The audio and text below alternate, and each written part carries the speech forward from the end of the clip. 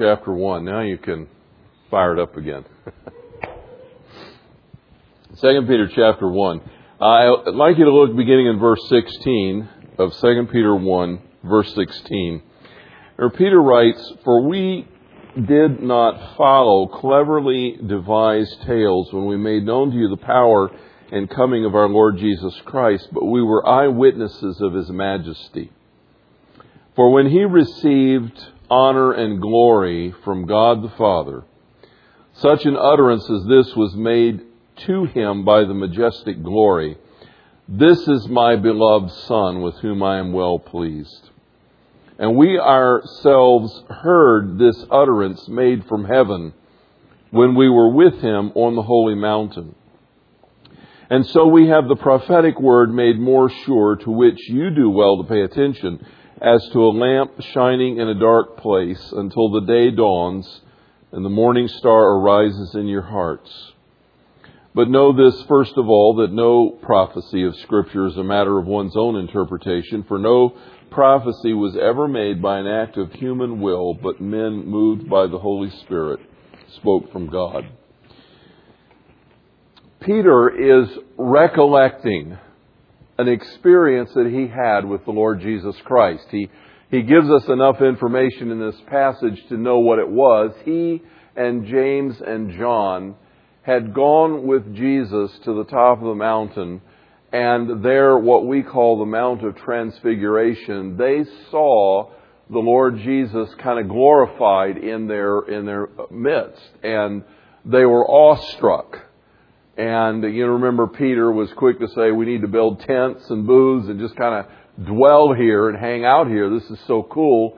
And in the midst of that, a voice came from heaven saying, "This is my beloved Son, with whom I am well pleased." And Peter and James and John had that very unique experience of seeing Christ glorified before their eyes and hearing a voice from heaven affirm who He is, who He was, and give them that assurance. We had, he says, the word made more sure when we had this thing happen before our eyes. But then Peter kind of makes a generalization from this experience. And that is found in verses 20 and 21 when he says, "But know this, first of all, that no prophecy of Scripture is a matter of one's own interpretation, for no prophecy was ever made by an act of human will, but men moved by the Holy Spirit spoke from God." Now, he uses two terms in here that he's using somewhat generally. First of all, he was referring originally to that specific experience on the mountaintop. But now he uses two words, Scripture and prophecy, that have their more general meaning. For Peter, the Scripture was all the Old Testament. I mean, the New Testament was in the process of being written, and Peter acknowledges that some of Paul's writings were already being recognized as having scriptural authority. But for Peter, the Scriptures were what we call Genesis through Malachi. They were those 39 books in our Old Testament, and they encompass what we call the Old Testament. That was the Scripture for Peter, the embodiment of God's revelation to man through words. And then he says, no prophecy of Scripture. The word prophecy here is a general reference. We oftentimes think of it as future telling, but prophecy in its most basic form is simply forthtelling or proclamation. But it has with it the idea that God is behind it. And so Peter is saying, understand that no prophecy of Scripture, no forthtelling of God's writings. So here he's telling us that all of Scripture is the announcement of God to human beings. And he says a couple of things about the Scriptures. And I think this is relevant for us to understand in our study of Genesis and also in our study of how Genesis interprets and applies in the contemporary scientific environment that we're faced with. No Scripture is a matter of one's own interpretation, for no prophecy was ever made by an act of human will, but men moved by the Holy Spirit, spoke from God. This is Peter's understanding of the Bible. And we need to get this. First of all, he says, this is a parenthesis. When I'm speaking, it's a little different from when I'm writing. You can't see the parentheses. But first of all, the Bible was written by 40 different authors, at least, over 1,600 years. Now, it encompasses much more time than that, but Moses wrote approximately 1,000 years or so before Christ, and there was 100 years of the New Testament era, so 1,500 years before Christ, 100 years of the New Testament, so 1,600 years, 40 different writers.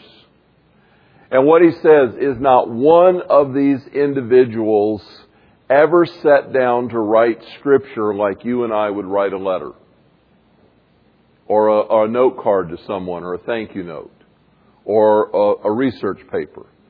In other words, none of them ever just said, oh, I think I'll just write out some of my thoughts today, and they turned out to be the Bible.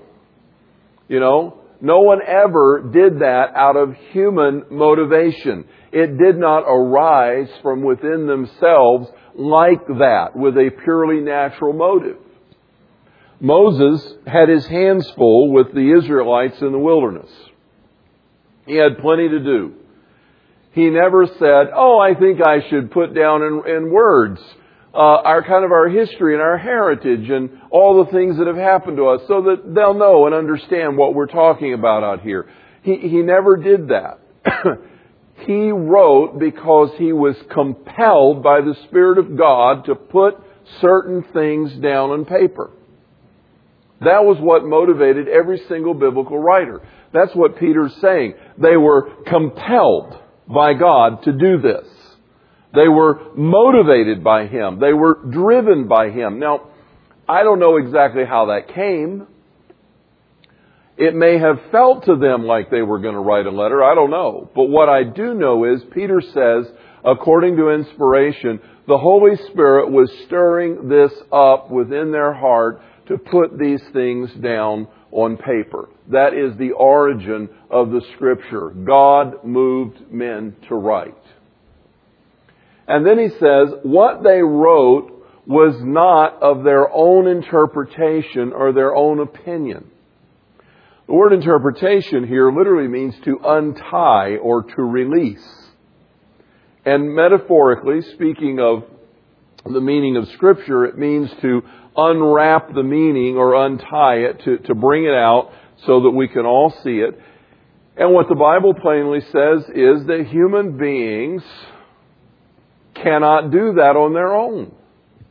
That the authors who wrote the Scripture did not twist it by their own ideas or their own experience and culture or their own time. Now, they wrote within a context of culture, but what I'm saying is they did not enculturate the Scriptures with ideas that were just for that moment. It wasn't their own opinions that were incorporated in Scripture. The Scriptures were recorded in such a way that they were the plain-spoken Word of God preserved by the Holy Spirit for the benefit of all human beings of all times. You and I must recognize, when we come to the Scripture, that even though it is written in certain languages, Hebrew and Greek, a little bit of Aramaic, and even though it is written in a cultural milieu of the Middle East and the Semitic peoples and Hebrew people and some Greek influence in the New Testament, etc., even though these things are true, the Bible transcends all culture, all time, and all language with its message. It is God's transcendent truth for all human beings everywhere, in all places, at all times. Peter wants us to know that neither the writers influenced its shades of meaning, nor can we apply to it our own shades of meaning. It's not for one's own interpretation. It has a meaning all of its own that should be plain and simple and obvious. The Bible was not written for Greek and Hebrew scholars. It was written for ordinary people who at that time happened to speak Hebrew and then Greek. But it was not written for people who were Greek and Hebrew scholars. It was written for the common man. The language of the New Testament is not the language of Plato or Aristotle or the great Greek poets. The language of the New Testament is Koine Greek, which is common Greek. It was the trade language.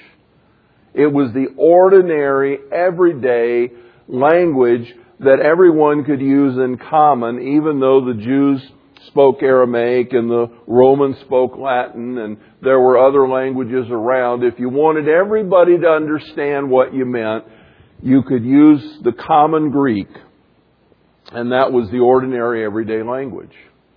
And God used this language to incorporate the New Testament and the Hebrew of the Old Testament so that the ordinary person could understand the meaning.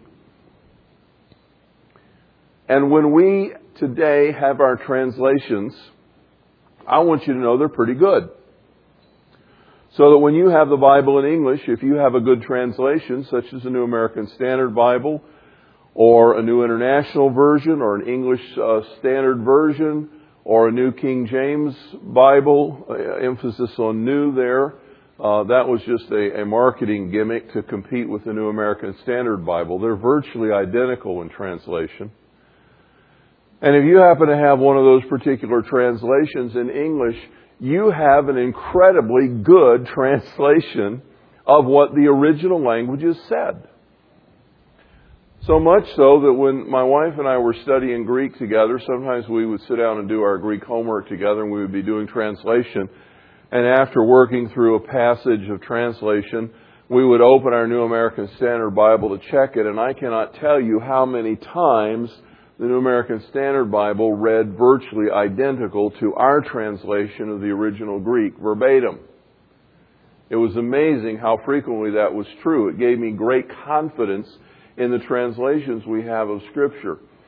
What's the point of all of this? The point I want you to know is, if you have a reasonably good translation of the Bible in the language that you understand, and you use that daily as your Bible for reading, you are going to understand 95% of everything that's in there just the way it's written. It was written to be understood at face value. You have heard me say before, but it's one of my favorite quotes, so I'm going to repeat it. It was D.L. Moody who said, "Read your Bible. It will shed light on your commentaries." You need to be aware of the footnotes in your Bible that are not part of Scripture. You need to be aware of the commentaries. You need to be aware of fanciful interpretation and ideas that take us far afield from the plain meaning of Scripture. Some people say to me, I read the Bible and I don't understand it, so I get frustrated, I quit reading. I can't understand the Bible, it's too hard. And my question is, can you understand the newspaper? Do you read the sports section? Does that make sense to you? Can you read the editorials and know what they're talking about? Do you read novels? Can you read your favorite magazine, whatever it is, Times Magazine, Women's Day, U.S. News, I don't know. What do you read? Does that make sense? Can you read the cereal box at breakfast? Does it make sense to you? If you can read those things with understanding, you should be able to read the Bible with understanding. It should make sense. It's not supposed to be hard. In fact, if you really don't understand anything you read, and I've had people say to me, I read and it's just like, it should all be still in Greek because I can't understand a word of it. Then my very loving but very strong encouragement is for you to find out, get before God and check to see if you're born again. Make sure you're saved. Because if you're born again and you have the Spirit of God living in you, you have the teacher, the author of Scripture resident in your own person. You should have His help and be able to understand what the Scripture means. And if you do that test and you find out that you really have turned from your sin and turned to Christ and you are really born again, then the next question you need to ask is, am I willing to obey what God shows me? Because if you're tolerating sin in your life and you are disobedient to God and you're in rebellion, you don't want to do what He says, the Scripture is very plain that He is not going to bother to talk to you until you're ready to listen. He has a way of just not sitting down and explaining the Word to people who could care less what it really means, because God did not give us the Bible to educate us, to inform us. He gave us the Bible to transform us. If you're not willing to be transformed, you may have a problem at that level. It is a spiritual book, but it's not a spiritual book in the sense that it is written in strange, mysterious language that cannot be deciphered except by special people. It is a book that God has given us, written in ordinary language that everyone should be able to understand. It is not difficult. And the bottom line of hermeneutics, you all know that that's the science of interpretation, because I've taught that before. But the bottom line of that big fancy word is simply that the simplest meaning is probably the right meaning. Read it. What does it say? It's easier for a camel to go through the eye of a needle than it is for a rich man to enter the kingdom of heaven. What does that mean?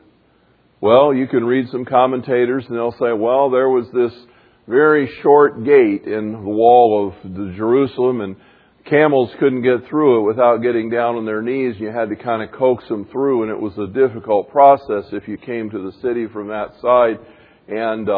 But they could manage, and it took a lot of effort. And you can read many commentaries that talk about that particular situation, that particular gate. That's not what Jesus said. What did He say?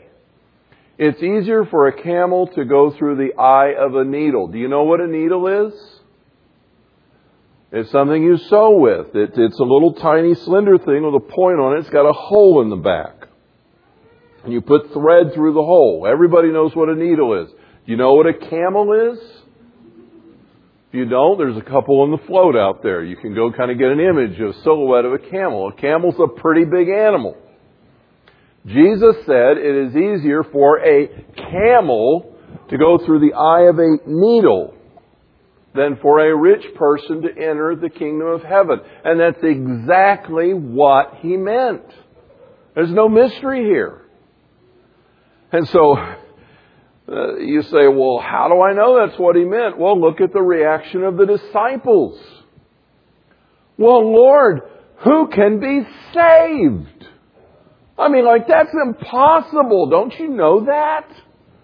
And Jesus said, with men, it's impossible. Okay, that's our first clue. He's not talking about a little short gate. He's talking about a needle. It's impossible with men, but with God all things are possible. In other words, getting saved takes a miracle. And very wealthy people have a tougher time with the miracle because it's hard to bend the knee to Christ when you have so much. That's the point. It's not complex. It's intended to be plainly understood. And what I want us to take away from this paragraph in Peter, before I jump to a few in Paul, is I want us to understand that when we come to the Scriptures, whether we're studying Genesis and science in the Bible or anything like that, we have to begin from a certain starting point. And that starting point is that God compelled this whole book to be written.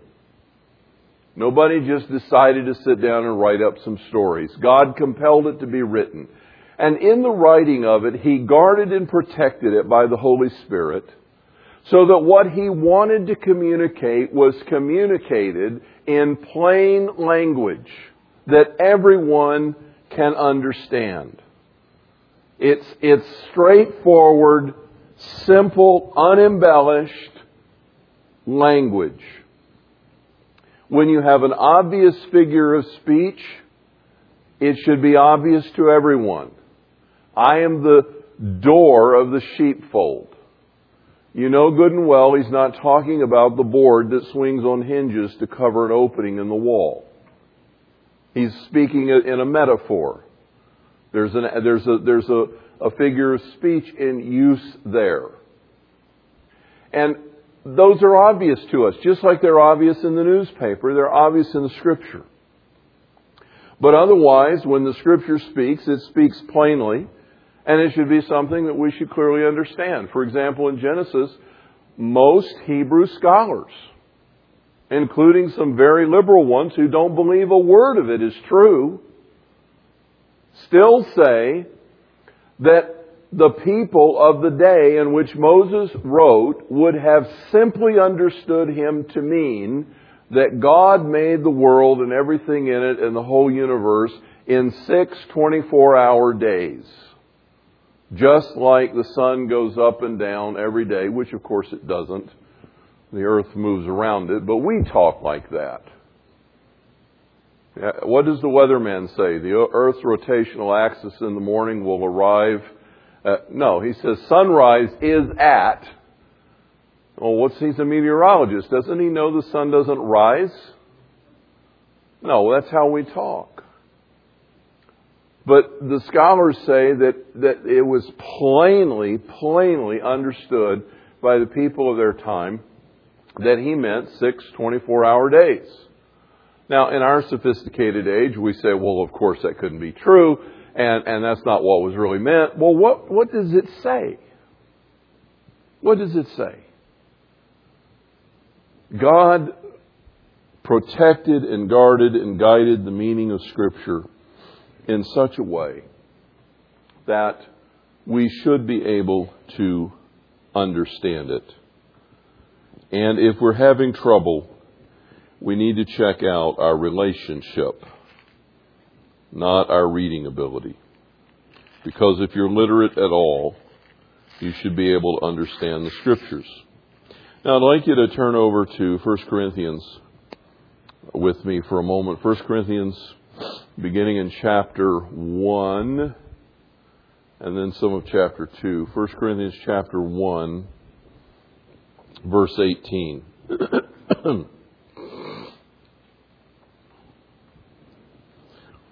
For the word of the cross is to those who are perishing foolishness. 1 Corinthians 1:18. But to us who are being saved, it is the power of God. For it is written, I will destroy the wisdom of the wise, and the cleverness of the clever I will set aside. Where is the wise man? Where is the scribe? Where is the debater of this age? Has not God made foolish the wisdom of the world? For since in the wisdom of God, the world through its wisdom did not come to know God, God was well pleased through the foolishness of the message preached to save those who believe. For indeed, Jews ask for signs and Greeks search for wisdom, but we preach Christ crucified. To Jews a stumbling block and to Gentiles foolishness, but to those who are the called, both Jews and Greeks, Christ the power of God and the wisdom of God. Because the foolishness of God is wiser than men, and the weakness of God is stronger than men. For consider your calling, brethren. that there were not many wise according to the flesh, not many mighty, not many noble. But God has chosen the foolish things of the world to shame the wise, and God has chosen the weak things of the world to shame the things which are strong, and the base things of the world and the despised God has chosen, the things that are not, that He might nullify the things that are, so that no man should boast before God. But by His doing, you are in Christ Jesus, who became to us wisdom from God and righteousness and sanctification and redemption, that just as it is written, let him who boast, boast from the Lord. What I want us to take from these couple paragraphs in chapter 1, as Paul begins to address the subject of the wisdom of this world, is that God has hidden His truth from rationalism. And what I mean by that is that people will not come to an understanding of the truth of Scripture by approaching it from an intellectual standpoint as if they could figure it out by their own ability. Now, I've told you that it is plainly written, and it is. But when people come to the Scripture and try to understand it, several things trip them up. For one thing, it says things they don't expect.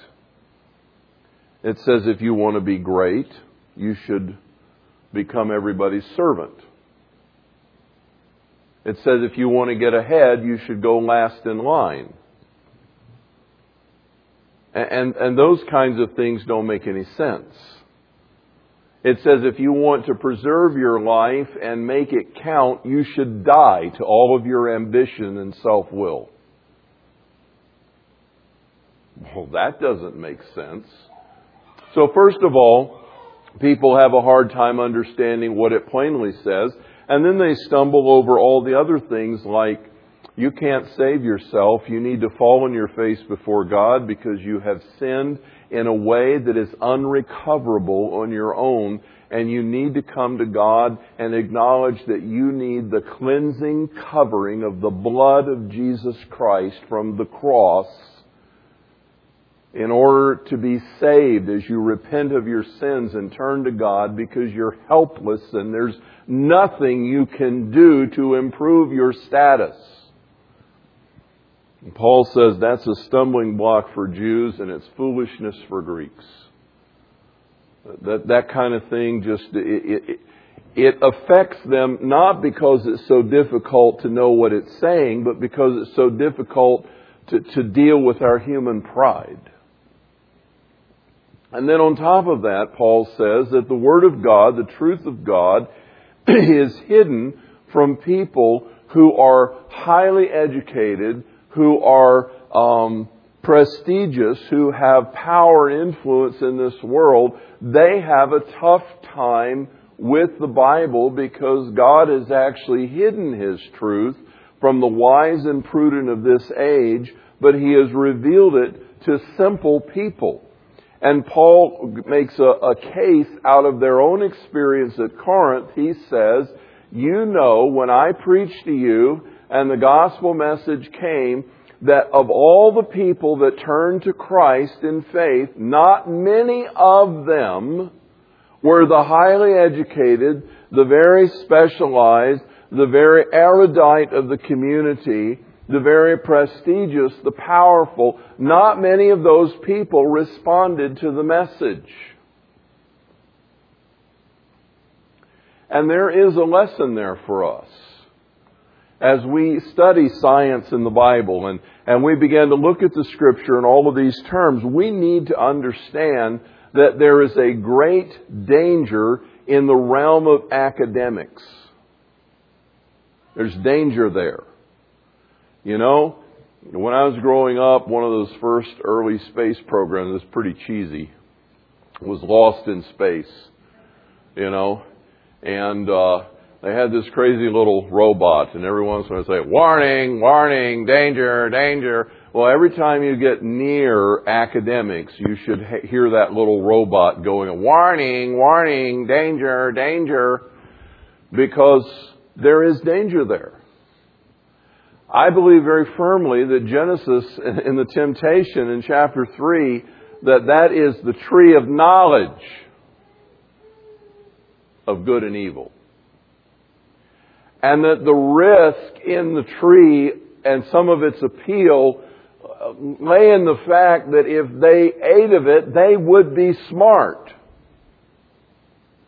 And knowledge gives you a certain ability to make decisions and to integrate information in such a way that you think you can figure stuff out on your own, and it leads us away from dependence upon God.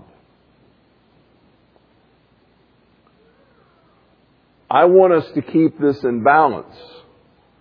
I want you to understand that if we think that we are going to rationally approach the Scripture and with the right tools and the right equipment we can figure this book out, you are entirely wrong. God reveals His truths to the simple, to the humble. We're not talking here about lack of intelligence or stupidity.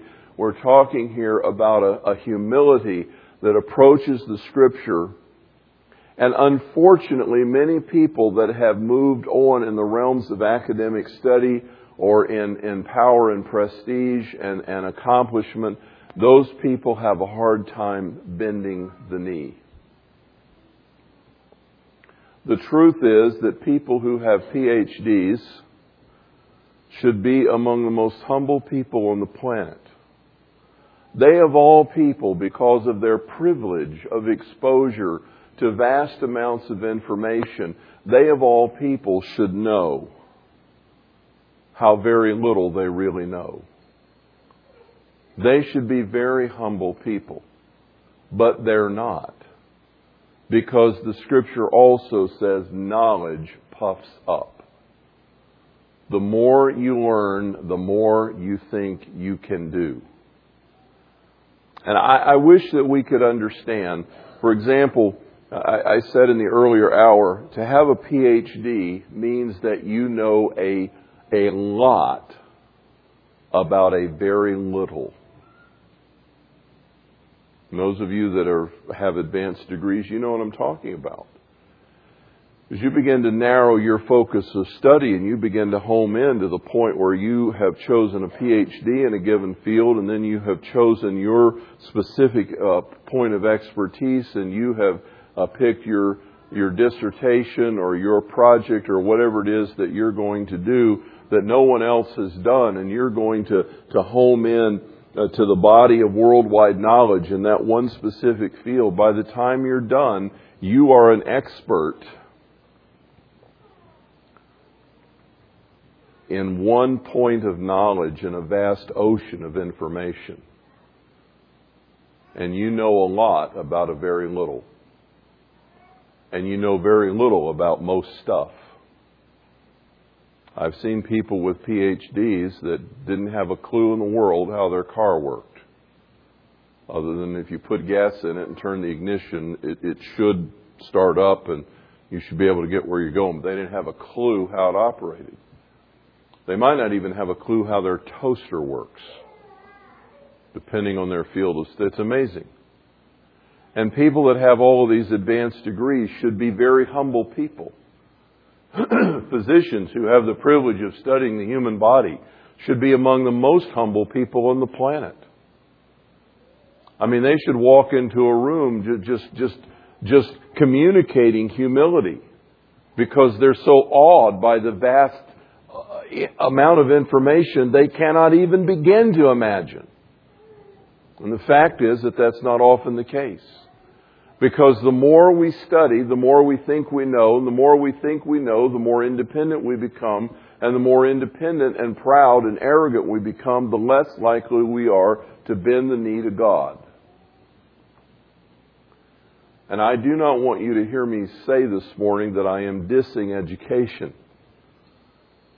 But what I am telling you is you and I as believers need to have a healthy fear of God and a healthy fear of learning to keep those two in their right perspective.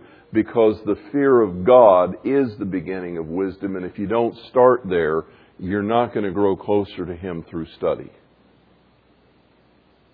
It requires an approach of humility. God will not subject Himself to your scrutiny in an academic way. He's not going to become a subject in your curriculum. He will not allow Himself to be investigated that way, as if you could bring your mind to the subject of God. He expects you first and foremost to bend your knee and worship Him as Almighty God in total faith and trust, and then believe what He tells you because He is true. Otherwise, He will not enter the arena and play the game with you. He will stay back to Himself and you will be shut off. Read that passage. You will be shut off from true knowledge. And this is also why I'm saying to you that we cannot argue people into the kingdom. I am hoping that our studies in Genesis will expand your understanding of the Bible. I'm hoping they will give you some confidence when you hear all this scientific stuff out there that the data is consistent with the Scriptures. We don't have to be intimidated. But by the same token, I want you to realize you're not going to use this information to win people to Christ unless God opens their eyes. Do you see what he says here? This is perhaps a little unsettling for some of you. But to those who are the called,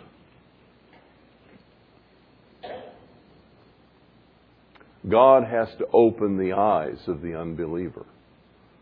God has to peel away the blindness. God has to give His Holy Spirit to illumine the understanding before a person can say, yes, that's true. Jesus died for me and I need a Savior. And the Bible is true. It requires the Holy Spirit. And so when we're talking to people who are very well trained and very educated, and when we're talking to people who aren't, we need to be praying for them above all else. Because unless the Holy Spirit gives them insight, they're not going to see. They think they've already got it figured out. And we're not going to make an impact. And then look with me in chapter 2 for a few moments here. And when I came to you, brethren, I did not come with superiority of speech or wisdom, proclaiming to you the testimony of God. Notice what Paul says. And by the way, Paul was probably the most educated of all the writers of the New Testament. Paul was a Roman citizen. He was trained in the classical Latin way. He was a student of Greek literature and culture. That's obvious. He had a great command of the Greek language. He was also kind of heir to the throne, so to speak, for the leading rabbi in Israel. That's apparent from his experience and his zeal and different things that he says about himself. Paul was a man who was multi-disciplined, multi-trained. He was a man of great wisdom and insight in all human terms. If anybody could have leaned on his accomplishments, and Paul says this in Philippians chapter 3 as he gives his testimony. He says, I count all of that as rubbish for the sake of knowing Jesus Christ. And so here he says, I did not come in superiority of speech or wisdom proclaiming the testimony of God. He could have. He had that ability. But he says, I determined to know nothing among you except Jesus Christ and Him crucified, and I was with you in weakness and fear and trembling. Why do you suppose Paul was in weakness, fear, and trembling? I think his concern was that somehow Jesus Christ would not come through clearly. And that he wanted to be sure that that happened. I have a great sense of dependency upon God when I walk up here on a Sunday morning and stand in front of you. Because I know unless God speaks, you're going to go out of here very empty. I have really nothing to say that will help you. Unless God speaks. And that ought to give a sober person some pause. Or a sense of weakness and trembling. Not stage fright, that's something else. I know about that too. But there should be a concern. And my message and my preaching were not in persuasive words of wisdom. I didn't try to argue people into the kingdom. But in demonstration of the Spirit and power that your faith should not rest on mere intellectual arguments, the wisdom of men, but the power of God. Yet we do speak wisdom among those who are mature, a wisdom, however, not of this age, nor of the rulers of this age who are passing away. But we speak God's wisdom in a mystery, the hidden wisdom which God predestined before the ages to our glory, the wisdom which none of the rulers of this age has understood. For if they had understood it, they wouldn't have crucified the Lord of glory. But just as it is written, things which eye has not seen, ear has not heard, which has not entered the heart of man, all that God has prepared for those who love Him. For to us God revealed them through the Spirit. For the Spirit searches all things, even the depths of God. Who among men knows the thoughts of a man except the spirit of the man which is in him? Even so the thoughts of God no one knows except the Spirit of God. Now we have received not the spirit of the world, but the Spirit who is from God, that we might know the things freely given to us by God, which things we also speak, not in words taught by human wisdom, but in those taught by the Spirit, combining spiritual thoughts with spiritual words. But a natural man does not accept the things of the Spirit of God, for they're foolishness to him, and he cannot understand them, because they're spiritually appraised. But he who is spiritual appraises all things, yet he himself is appraised by no man. For who has known the mind of the Lord that he should instruct him? But we have the mind of Christ. Now, in this passage, Paul talks about the certain element called the mystery of the Word. And even though I have said to you that the Bible is written in plain language to be plainly understood, there is the possibility that people will spend their lives studying the Bible and miss the truth. For one thing, the Bible was not meant to just educate us. It was meant to bring us into a relationship. It is not the end, it is a means to the end. We are the Alliance Bible Church in McHenry, Illinois. And if you go back to our roots, Marge remembers this because she are it in our roots, back to the late 1940s, and you trace the history of the different pastors and teachers that have been part of this church through the years. This church has always chosen people that are teachers of the Scripture, that love the Word, that are expositors. There's a love in this church for the Scripture. It's always been there. It's part of our DNA, as they say today. And yet it is also one of our greatest dangers. Because if you make a God out of the Bible, then you still have an idol. The Bible is a means to God. It is a way to understand Him, but our calling is to be in a relationship. And He will use the Scriptures to teach us about Himself as we come into that relationship. We're not merely supposed to get Bible smart. We're supposed to know God. And when Paul said, I have counted all things as rubbish for the excellency of the knowledge of Jesus Christ, he included all of his training as a rabbi and a Pharisee. He wrapped that all up under the rubbish category and said, I want to know Jesus. That's my passion. Now, you will have the wrong Jesus if you're not in the Word. But we need to recognize that the Word of God is a means to an end. And here's what Paul says. He says, we speak Christ in a mystery. There are truths about the spiritual life that are in this book that you're not going to understand unless you have the help of the Holy Spirit to explain it. And he gives this analogy. He says, no one knows what's in the mind or heart of a man except the spirit of the man. I don't know what you're thinking right now. Some of you are probably thinking, I've heard this before. Some of you are thinking, I'm getting hungry. I wish I could get out of here. You could be thinking all kinds of things. Wouldn't it be interesting if we could attach electrodes to your skull and project on the big screen what's going through your mind? No, that's not a good plan. Okay, but you know what's going on in your mind. And Paul says, just like that, no one knows God except the Spirit of God. You don't understand the mind of God without the interpretation of the Spirit of God. But we have His Spirit. You see his point? Isn't that great? We have the mind of Christ. As followers of Jesus Christ, He has put His Holy Spirit in us, resident. He's the author of this book. And He's the teacher of this book. John says an interesting thing in his first letter when he says, you don't have any need for me to teach you or whatever because you have the Spirit and you all know. That's a pretty powerful statement. But what he's saying is accessible to every believer is insight and understanding into the Word of God because we have the Spirit of God. The Spirit of Christ in His mind dwells in us.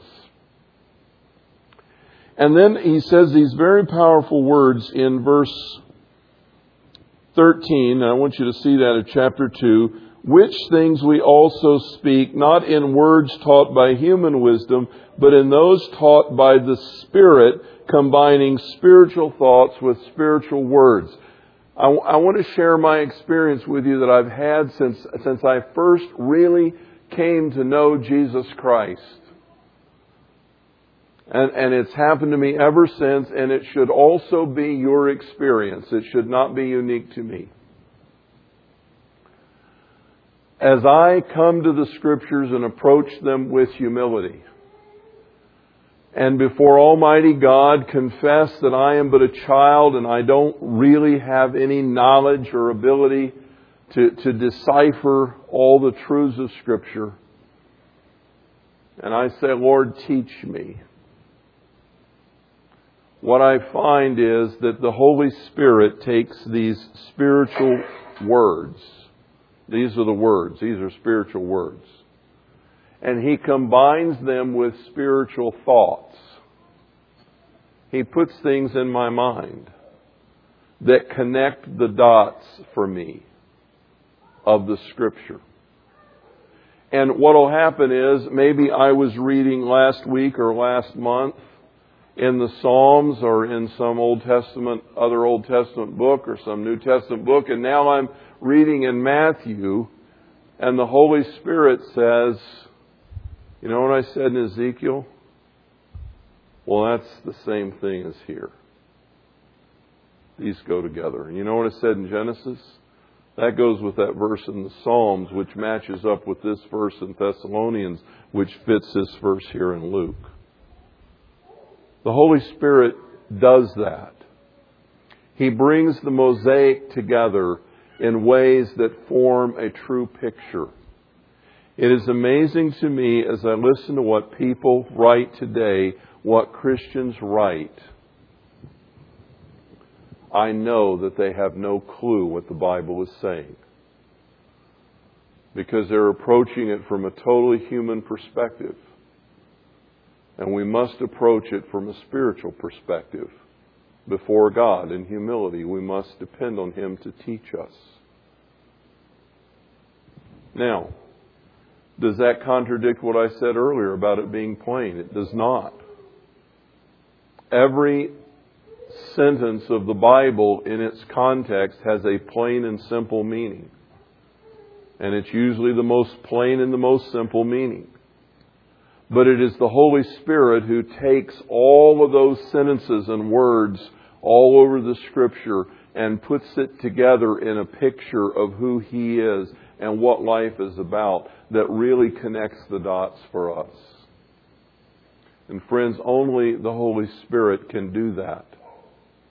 We will not get there through rationalism. We will not get there because, okay, I have training in Greek and Hebrew, and now I'm going to get out all of my language books and my lexicons and whatever, and I'm going to get the commentaries off the shelf and the word studies, and I'm going to figure this thing out. No, you're not.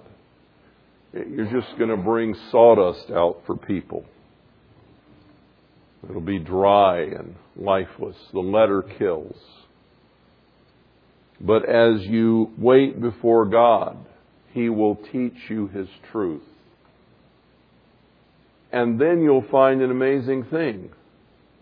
Having arrived at it by the Spirit, it will always be logically true. It will always be exegetically sound. It will always fit the meaning of the passage. It will never violate the rules of interpretation. But you don't get at it through the academic channel. You get at it through the spiritual channel. And we need to recognize that God is calling us into a relationship with Him. And if we walk with Him every day, He will explain His Word to us. He will put it together for us.